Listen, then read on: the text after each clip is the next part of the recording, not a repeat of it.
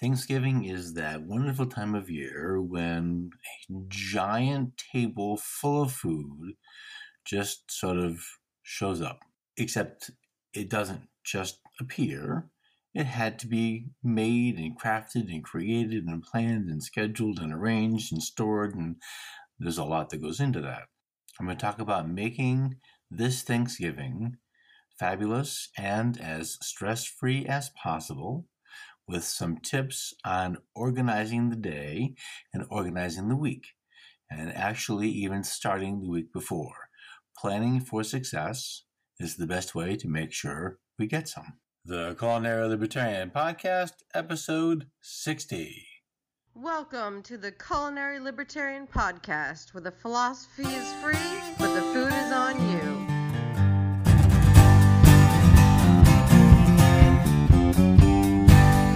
Hello, folks. Welcome back to the podcast. Dan Reed here, the Culinary Libertarian.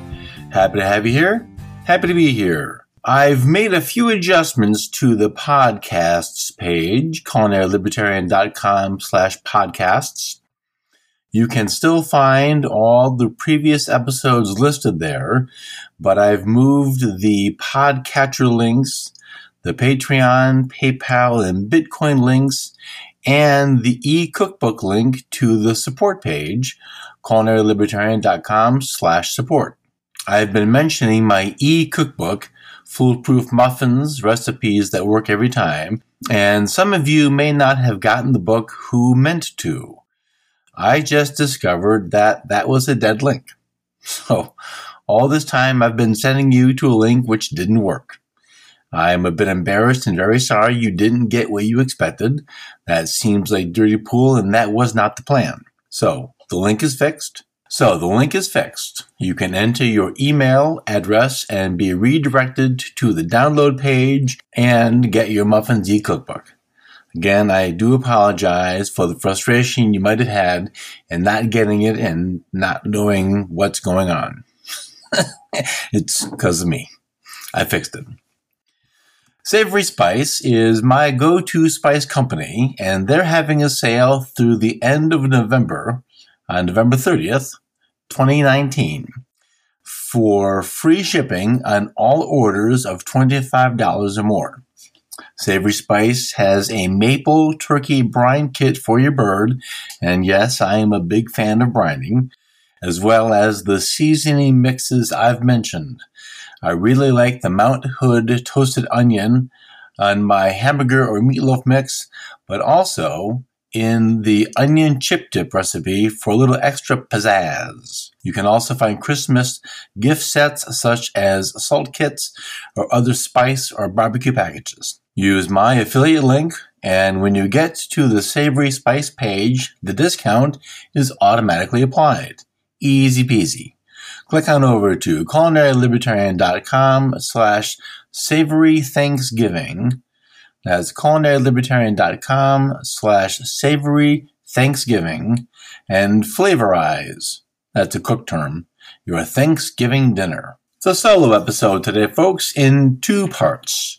The first part is just a discussion about getting organized, getting your mise en place in order for a successful and as stress-free as possible Thanksgiving week and, of course, Thanksgiving dinner. The second part of the show is last year's episode about the first Thanksgiving, both of them. So, of course, we know about the feast, which is what we're getting ready to do, but there was a giving of thanks before the giving of thanks for the feast, with the feast, and that's an interesting history to know, and I think it's actually an important and relevant history to know, and too few people, I think, are even aware that that exists. So we're going to remedy that and get ready for the cook's busman holiday. This is it's work and pleasure kind of at the same time, and it can go well or it can go badly. So let's stack the deck in our favor, which is what the first part's all about, getting to success. So Here we go. All right, folks, today is all about Thanksgiving. I'm doing two parts. The first is about Thanksgiving prep, and the second is about the first Thanksgiving, which is not the first Thanksgiving, but the second Thanksgiving, but that's the one that we celebrate. Got that? On to dinner. And I know this is a bit early, but I want to make sure that everyone has a chance to listen and to download what the PDF prep list I'm going to talk about in a minute, so that there's time. As I'm about to tell you, there is a method to success. The key, as it were, to getting Thanksgiving dinner on the table with a minimum of stress is mise en place. Everything in its place. Since there is usually far more food and people than a normal dinner night, getting ready is a big challenge. I make prep lists and hang them in plain sight in the kitchen so I can cross off what's done, see what's next, and organize my tasks for some sanity. If your kitchen is like mine, it's too small. It's too small for all of the things that have to be done in one day. Add to that there simply isn't enough time or spousal tolerance to do all those things at once. So, we plan and stagger our tasks. Starting at least 1 week out, buy and thaw the turkey. Now, that far in advance, the bird can thaw in the fridge perfectly fine. It's going to take some space, but it's going to be okay. Thawing poultry, thawing any meat, but particularly the bird, is best done low and slow. So from the freezer into the refrigerator for several days is fine. Leaving the bird out overnight? Yes, my mother did that and yours did too. Not the first best choice. A frozen bird will take several days to thaw, which is why we want the fridge. I brine my bird and give it a good overnight brining, somewhere between 12 and 18 hours. To do that, I use a 5-gallon bucket and the gift of cold from Mother Nature to brine it and store it outdoors. Now, this is the first challenge of Thanksgiving, space management.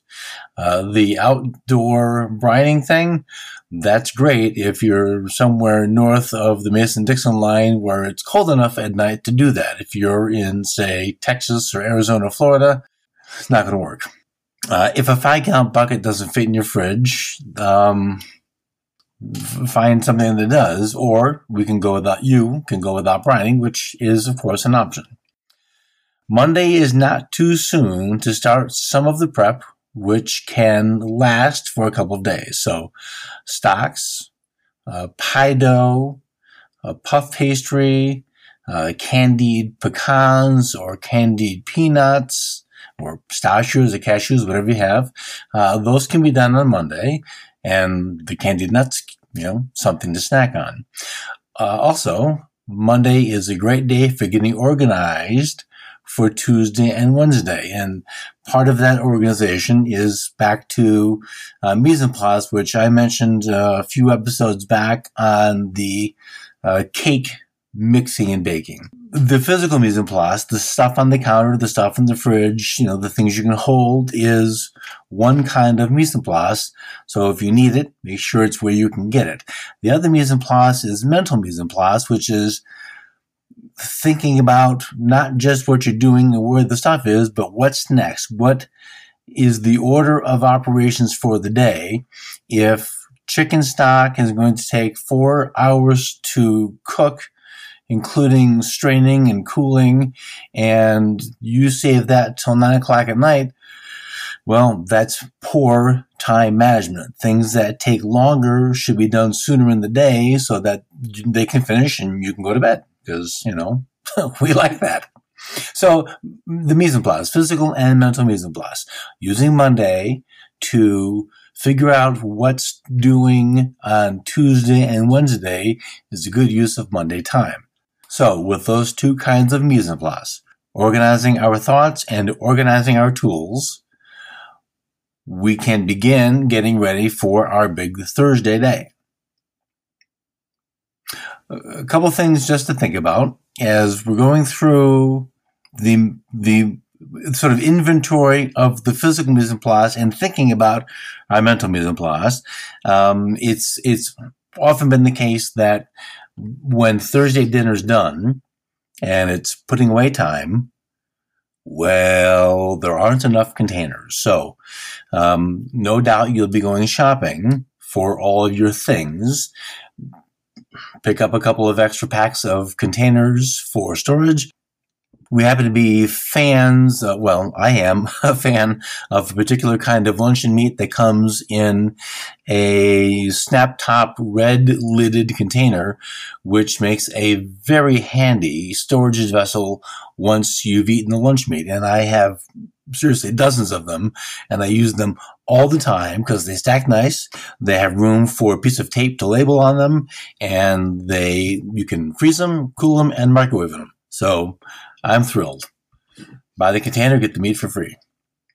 So let's start with Monday again. Monday is our catch-all day. We're going to do our shopping that we didn't do if we need other stuff, which is part of our mise en place. Things we've overlooked, things we need to go back and get. Going to look over our prep list, counting for every main thing on our list, as well as maybe even some of the less main things: baking soda, baking powder, salt, pepper, flour, eggs, butter. Those are the main things. You're making a chocolate pecan pie. Do you have the chocolate? Do you have corn syrup? Do you have the pie pan? The more details you include on your prep list, the more information you're going to have about what you need and where it needs to be when you get to do the thing. Now, I don't write the actual recipe itself under any particular thing. So let's take that pecan pie. So pecan pie is the heading underneath, kind of like making an outline in 10th grade English. The next line below is indented once, and then in just no particular order: pecans, pie crust, corn syrup, eggs, salt. It's going to need it needs sugar, so much sugar. It's insane. The sugar, if you're going to do chocolate, what kind of chocolate? We'll put that on your prep list. So when you're looking at that item, you know the things you need to have, and then the recipe can be just in a packet of recipes for the day, either I would put them in a binder, but actually wouldn't leave them in the binder because it takes up too much space on the counter. So in the binder, in those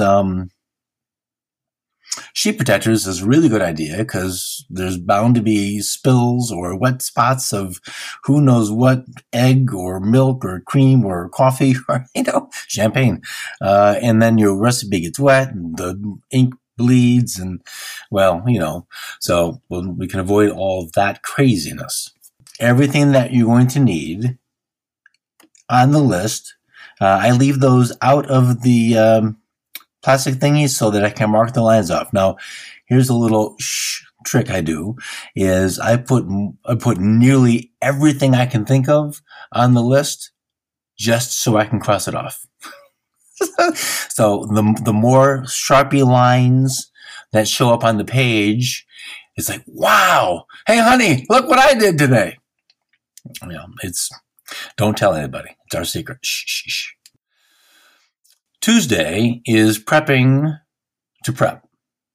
If you're going to make green bean casserole, which I love, but I don't like canned soup, this is a good day to make the sauce soup base ahead of time. It's going to be fine for a couple of days. You can clean the mushrooms, make the sauce, make the roux. You can blanch the beans. You can pick the beans and cook the beans, get those ready. Have everything ready to go. I have tried on several occasions to make my own version of the French fried onions that go on top. Well, one of the impressive things about commercial anything is that they have mastered consistency. Well, the French designing people have mastered consistency, and I can't do better. So we buy the commercial onion stuff on top because I can't improve on it. So in that case, that's what I do. Tuesday is also a good day to make the pizza dough for Friday Thanksgiving leftover pizza. Tuesday is a good day to bake the cornbread and toast the bread for the dressing. I don't prefer stuffing. I'll talk about that in a minute. And also, if you're going to make your own cranberry sauce, Tuesday's a good day for that. Now, of course, depending on the size of your menu, the number of people coming, some of these things can be saved until Wednesday, but I find that sometimes Wednesday brings its own set of surprises or inspirations and things that we just have to have that, oh my gosh, look at all the time I have. Let's make something else. So desserts are often those things that are inspirations, and desserts certainly don't get better if they're baked on Tuesday, waiting for Thursday. So desserts are things that if I have to do it, well, let me rephrase that. If I can do it on Tuesday for Thursday, I will. Like, for example, a cake, bake that and then decorate it on Wednesday because cakes like to be nice and cool. They don't like, buttercream does not like warm cake. No. Pumpkin pie is better Wednesday than Tuesday. Pecan pie, with all this sugar, it doesn't really make a difference. So you decide on your own schedule, but baking tends to be a Wednesday thing because, of course, Thursday, the oven is busy. Wednesday is also the day to brine the bird. You can make the brine on Tuesday. You can make the brine on Tuesday the week before. It's not going to go anywhere.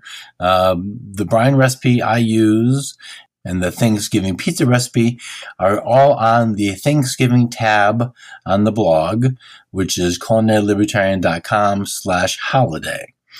I've gotten most of my holiday recipes are there. I know that I've added some stuff in the last year, some of it in the last few months that hasn't been included on that, and I will endeavor to fix that. But most of the stuff is there. And my tip for the turkey is to pat it dry after it comes out of the brine. I like to butter the skin for a little extra browning, and, it's butter. And also, the butter is a good way for the skin to hold the salt. Now, hang on there, Reed. You just took that turkey out of a brine. I did. I took the turkey out of a brine, but brines don't actually make the meat salty. The brine I use is a combination of sugar and salt, and it has a lot of chemistry going on in the meat, holding the water in, but it doesn't actually, even though the sodium going in, it doesn't increase the sodium salty flavor. And besides, the crispy skin with some salt on it is just maybe the best thing there is. So, a good pat dry butter, you could use rendered bacon fat, you could use rendered poultry fat, it doesn't really matter, something to hold that salt on while it starts to cook. Thursdays is dessert baking day. If you do it on Wednesday, but you're gonna have, you and the clock are not gonna be friends. So if you can do that, so let's just take a second here. Rolls. Dinner rolls, if you bake them on Wednesday, you can underdo them like a minute or 2 minutes, let them cool, wrap them in foil, and then just before you're ready to serve, put them back in the oven on Thursday so they get all nice and warm and just, man, it's a warm roll. What's warm roll and crispy, salty skin? That's pretty much all you need.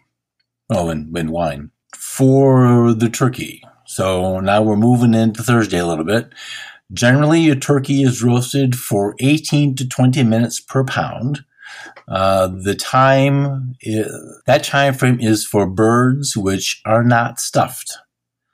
I love dressing, but I am no fan of stuffing. And it's not an objection to the product. It's an objection to the change in how the heat sees the bird and how the heat almost always must overcook the bird to ensure that the stuffing is to the proper temperature. So think about that bird with nothing in it, or maybe you put, an apple and an orange and a leek inside the cavity to sort of steam and infuse a little bit of aromatics into the bird, but that's not the same thing. If you're taking stuffing and putting it in the cavity, as far as the heat is concerned, you have now taken this thing which was hollow inside and made it solid inside. So the heat now has to get all the way in the middle, but to get all the way in the middle has to go through all the stuff on the outside at first. So the turkey breast is you're gonna make shoe leather just to make sure that stuffing is to the proper temperature. And therein lies my principal problem. Overcooking the bird to the point of irredemption, to invent a word maybe, is just such a bad decision that we can fix that choice and serve both of those components in much better fashion. We make a dressing, we put it in a separate pan and bake that, and then that's the thing. Plus, it makes really spectacular pan-fried, crispy leftovers the next day. So we don't stuff our birds. So aside from the trimmings and the turkey sandwiches the next day or Thanksgiving pizza, one of the other very infamous traditions for Thanksgiving is food poisoning from poorly cooked stuffing or leftovers left over too long out of the fridge. Sanitation, even in a turkey coma, cannot be compromised. So we're going to get back to that in a minute. Let's go back to the bird. If you bought a turkey with one of those pop-up thermometer thingies, pull it out and with great ceremony, throw it away. I prefer an instant read. Well, the reason to throw it away is they're set to pop out when the turkey breast is already overcooked and can't be saved, and there's nothing you can do once that happens. So they're setting you up. Yes, you won't get sick, but you won't enjoy your turkey. So throw it away. I prefer an instant read thermometer. Now, there are several issues at once to deal with when roasting a whole bird, and those things do bring a challenge. The first one is the breast and leg thigh quarters don't get done at the same time. So that whole roasted bird on the platter, on the table, man, it does. It's a very impressive appearance. It looks great. It's the Norman Rockwell pictures. It is all of the nostalgia and, well, let's say it, Americana of the past. But something has to give. Either the thighs are underdone, and that's just yuck, or the breast is well overcooked, and that's just yuck. So visual presentation aside, and aesthetics are important, believe me, if anybody knows that, it's me, but there's also something about let's have some palatability to our food. So the way we can get around this problem is to separate the whole breast cavity with the backbone intact and the thigh leg quarters. You can pull them off. You can cut them off. If you can't do it, send me an email. I'll make a video for you. It's very simple. It involves a sharp knife, but you'll be fine. Then on two separate pans, we can roast the breast cavity and the leg quarters separately and pull them out of the oven when it's time to pull them out of the oven and leave the other one to cook so that everything is done and we can still make a nice presentation for the table because we want to see that. That looks nice. So, the overcooked bird, even a brine can't really save that. It helps, but it doesn't fix everything. I cooked the turkey breast to 155 degrees, measured with my instant read thermometer, and removed the turkey breast from the oven, cover it with foil, and no kidding, let it rest 20 minutes. I know that sounds crazy. Like, well, it's going to be ice cold. It's not really going to be ice cold because that solid turkey is very dense meat, and it's going to hold that heat, and it's going to actually increase in temperature, depending on the size of the bird, at least 10 degrees. So you pull it at 155, it's going to go to 165, possibly 170. And in the course of sitting out of the oven, a couple of things happen. One, the temperature is rising, and at some point it's going to taper off, but it's going to hold. It's not going to go back down. It's going to be 40 degrees. It's going to stay warm, hot for a while. But the other thing that's really important for the palatability of the bird is as the heat is in the oven cooking the bird, roasting or sauteing with high heat and protein is an extraordinarily violent thing that's going on inside the protein. And when it's done, there's this molecular chaos inside. And if we take that bird out of the oven and cut it right away, in mere minutes, there's just liquid everywhere. And that's not good. Everything that comes oozing out of the bird is stuff that's supposed to be in the bird. And when you cut it the next bite and it's as dry as sand, well, yeah, because everything that made it juicy is somewhere not in the bird. Letting the bird rest 20 minutes, possibly 25, lets all of that stuff, all that juice redistribute back into the turkey breast where it's supposed to be. So then we have a juicy, flavorful, palatable slice of turkey breast, which also makes superior sandwiches the next day. The turkey leg quarters, I want to pull them at 180 degrees, which is a giant difference from 155. Let them rest also for at least 10 to 15 minutes for the exact same idea. We want the juices to redistribute inside the meat. Now, dark meat, for a variety of reasons, tends to be juicier and more tender than white meat. That may be for another episode, but different cooking times, letting them both rest for redistribution. This isn't a socialist turkey of juices so that we have really good bird. Well-rested turkey breast is going to be, well, it's going to be that M word. That M word that rhymes with hoist, that when I say it makes my wife's eardrums itch. She hates it when I say moist. Moist, moist, moist. Turns out that's the thing. If you've ever been to Aunt Jean's house and seen that platter of, it's like a moat of turkey juice, well, you know, we love Aunt Jean a great deal, but Aunt Jean cut the bird too soon, and we're going to avoid all of that by letting the bird rest. One last tip for the breast is to remove the wishbone before you brine it. Now, if you're not really comfortable using sharp knives really close to your fingers, and believe me, that makes perfect sense. It's not a normal thing.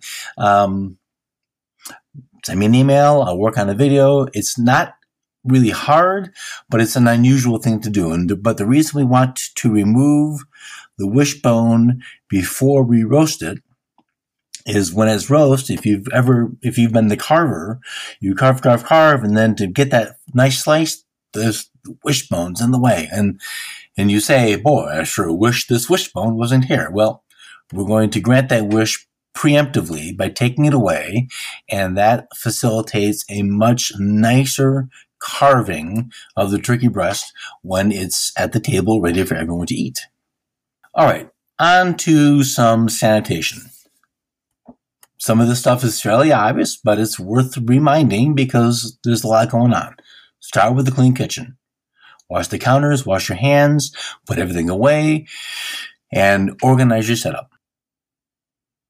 You baking desserts, you're going to need racks on the counter for the desserts to cool. A garage, if you have one, or an outside with a protected area is a great place for items to cool. If you've either overrun yourself in your kitchen counter or you don't have a lot of kitchen counter, there's a lot that you can make those things, press them into service for places to cool and let things rest. Clean down between projects. one thing's done, or if you've got a couple of things happening at the same time, because the nature of what you're doing, you can do that. When that's all done, stop, clean everything up, put all the dirty stuff in the sink, maybe need to wash dishes and get those dirty things back to being clean if you don't have enough mixing bowls or whatever the things are, and start all over again with the clean kitchen. Make sure you have your bags or your snap top containers or your leftovers containers, whatever you're going to use, tape, Sharpie, all that stuff is ready to go. So as you're doing your prep and your quick word, containerizing all your stuff, you can label it so you know where it is and what it is. The same thing is going to apply for all the containers and all the bags for after dinner Thursday when it comes time to put the leftovers away. So containerize everything, label everything, get everything cleaned up before you start your game of Cards Against Humanity. And save the turkey bones for the stock, which is an absolute must for the turkey soup. When dessert time comes, make your own whipped cream.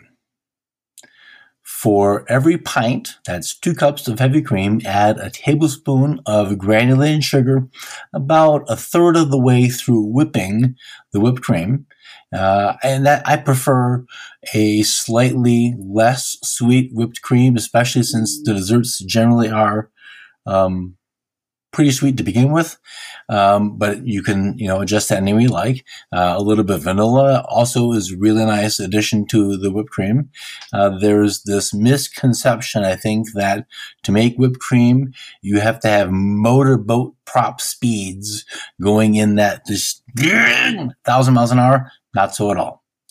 Slow and steady wins the race with whipped cream, and as it happens, a slower whipping of the whipped cream produces a finer butter molecule that it's so anyway, it makes a finer. What's going on is the little pieces of butter, you're sort of making them become friends, and as they become friends and join each other, they're trapping the air. If you do that really quickly, it happens quickly, but it isn't a really strong structural bond. If you go a little bit more slowly, that butter-trapped air holds better longer and is a finer mouthfeel. It's your house. Nobody really cares. That restaurant, that makes a difference. But these are just things that, you can, plus you also actually have control over not over whipping if you go slow. When you over whip whipped cream, keep going. Because now you've made butter and there's no going back. And then clean out the bowl and start again.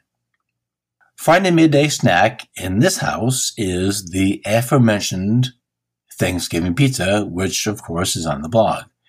We often buy a variety of specialty cheeses just as a sort of snacking thing on Wednesday and Thursday, just for, between the candied or caramelized pecans or peanuts. Sometimes they make little bread twists or other sort of like appetizer or derby things while everything else is waiting to, happen and sit down and eat dinner.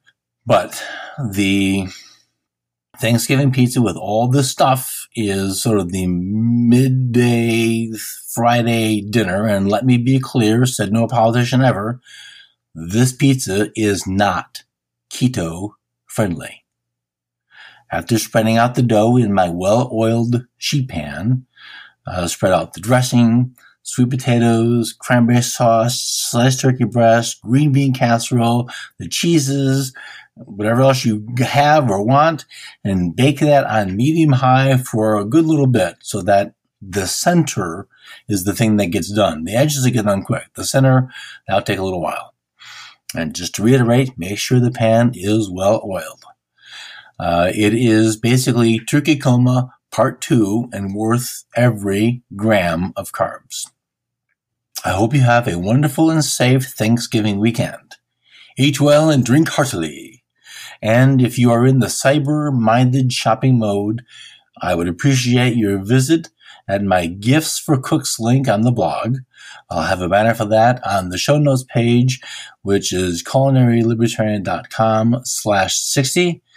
Now, before I get into the first Thanksgiving, let me tell you a little bit about Anchor.fm. sanity.fm. Today I'm going to talk about the first Thanksgiving, both of them. We all know about the feast with the Indians and the Pilgrims and how everything was sunshine and daisies. Well, I'm going to ruin that myth for you. I'm also going to destroy the part where they told you it was the first Thanksgiving. It's probably the first one with a feast, but not the first giving of thanks from men reaching the shore of the New World. I do want to say that I am not working at dissertation levels here. If you wish, there is plenty to find on these topics. I am going for the big picture, but I think it is the right and proper one. Also, I'm not really interested in the appropriation of culture debate. Culture isn't a static, unchanging thing, and no one owns a culture.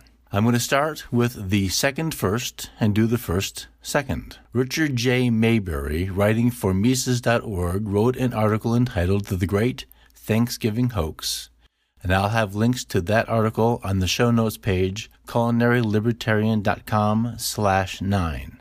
I'm going to read a few parts from this piece.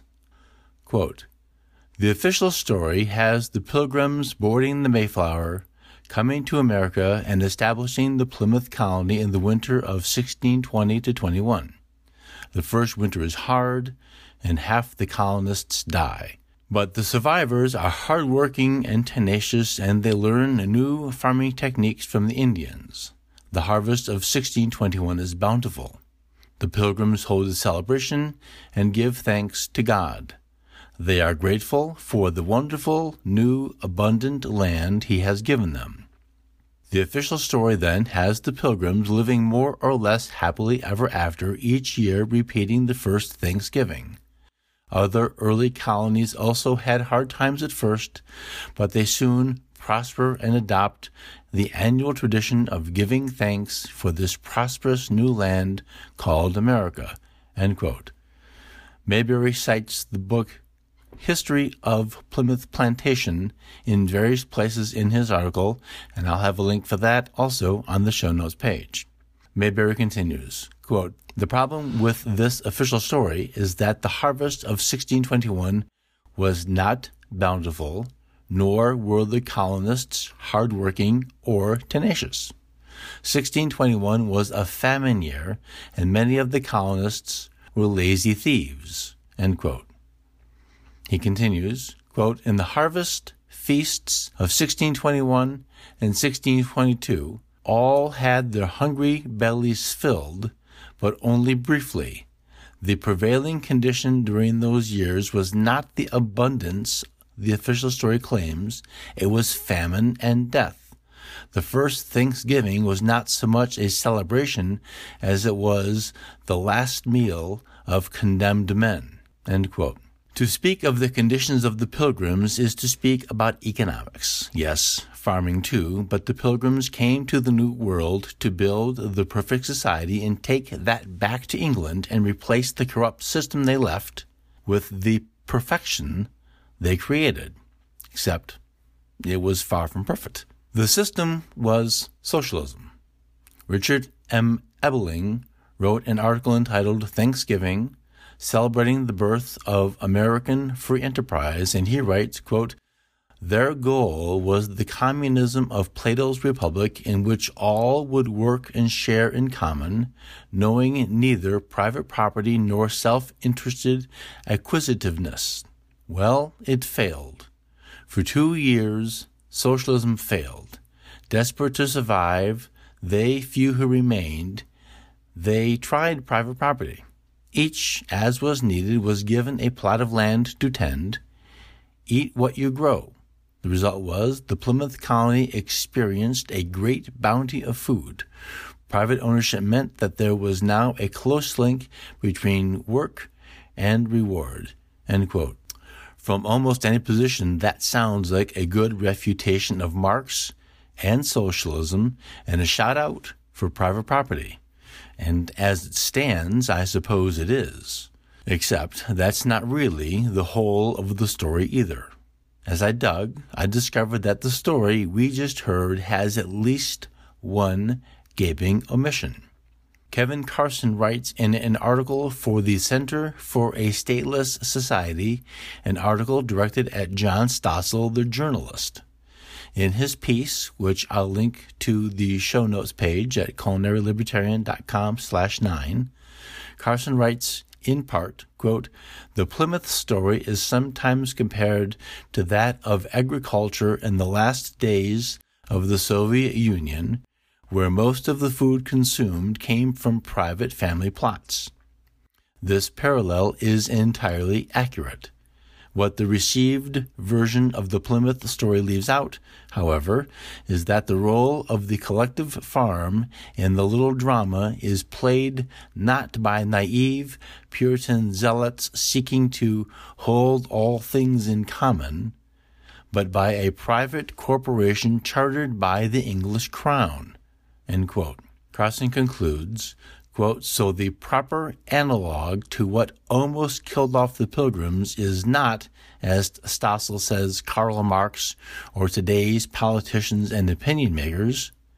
It's the lord of an English manor or a Fortune 500 corporation. The merchant adventurers, like the Fortune 500 companies of today, was a chartered corporation that depended entirely on benefits and legal privileges conferred by the state." End quote. The state, the government, is to blame. Perhaps not entirely, but certainly more than we've been told. On to the first Thanksgiving. My primary source for this information is from the website berkeleyplantation.com. I'm going to go pretty quickly through the narrative to get to the main point. The site is well worth reading. Times were harsh and difficult in the 17th century England. The wool industry was failing. New source and a new place was needed for raw materials. John Woodleaf was selected to captain the good ship Margaret to Virginia to land at Berkeley Hundred. They set sail on September 16, 1619. After a brutal 2.5 months at sea, the ship dropped anchor on December 4, 1619 in the King James River, Virginia, the Berkeley site. From the Berkeley Plantation webpage, quote, "As Clifford Doughty noted in his book, The Great Plantation, the men were rowed ashore, placed their personal luggage on the hard ground, gazed at the woods enclosing them, and listened to the complete silence.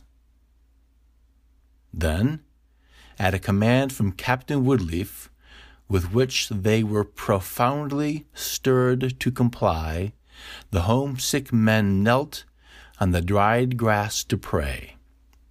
As instructed by the London Company, Woodleaf prayed, quote, 'We ordain that this day of our ship's arrival at the place assigned for plantation in the land of Virginia shall be yearly and perpetually kept holy as a day of thanksgiving to Almighty God.'" End quote.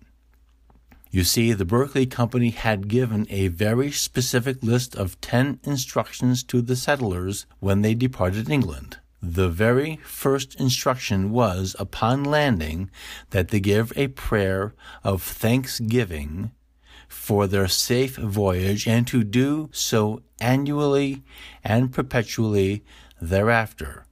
America's first official English-speaking Thanksgiving had just occurred, 1 year and 17 days before the Pilgrims landed in Massachusetts, and almost 2 years before the Pilgrims held a 3-day harvest feast with their Native American friends, which is commonly thought today to be the first Thanksgiving.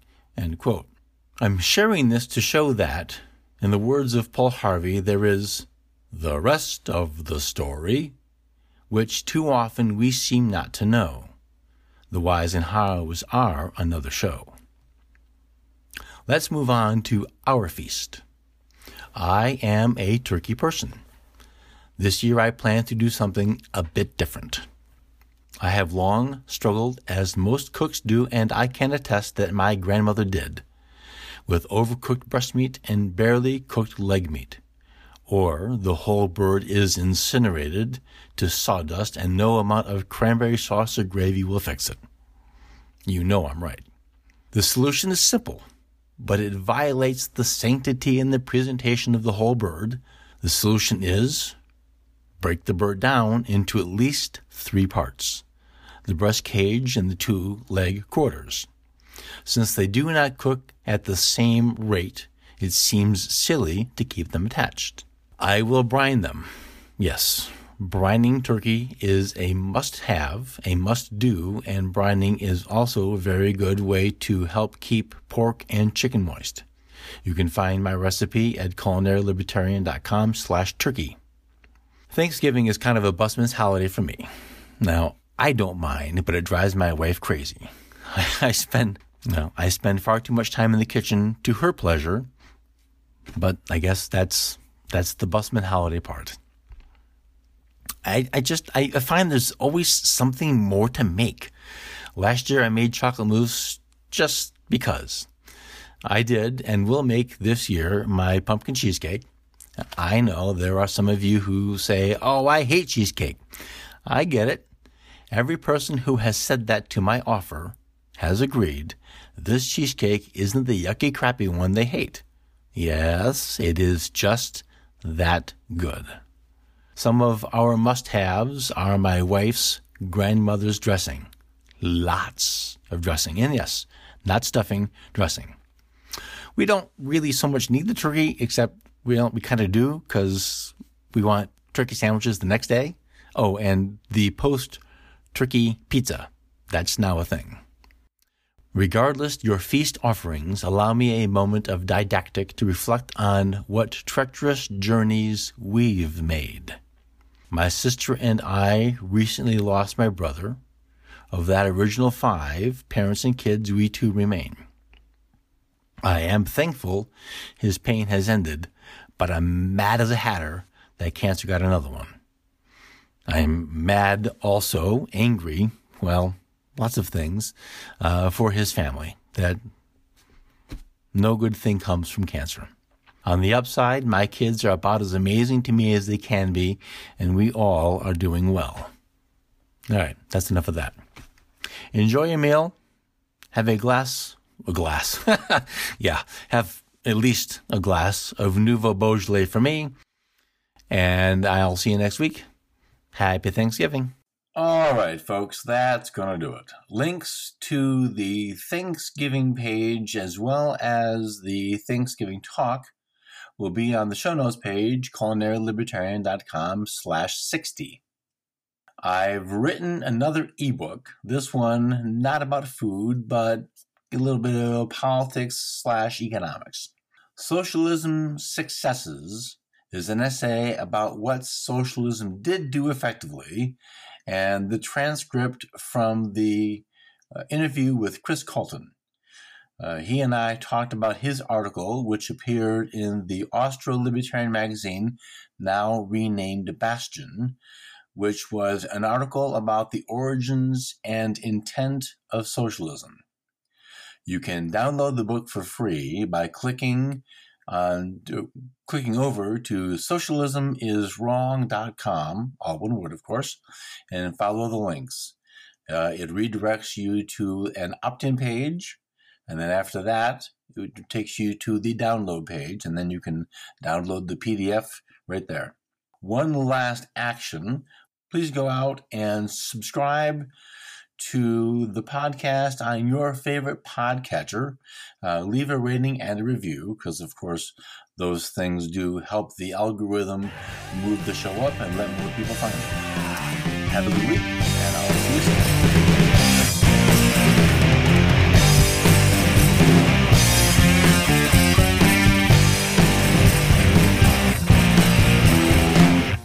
Music for the Culinary Libertarian podcast is provided by Matthew Bankert at mattbankert.com.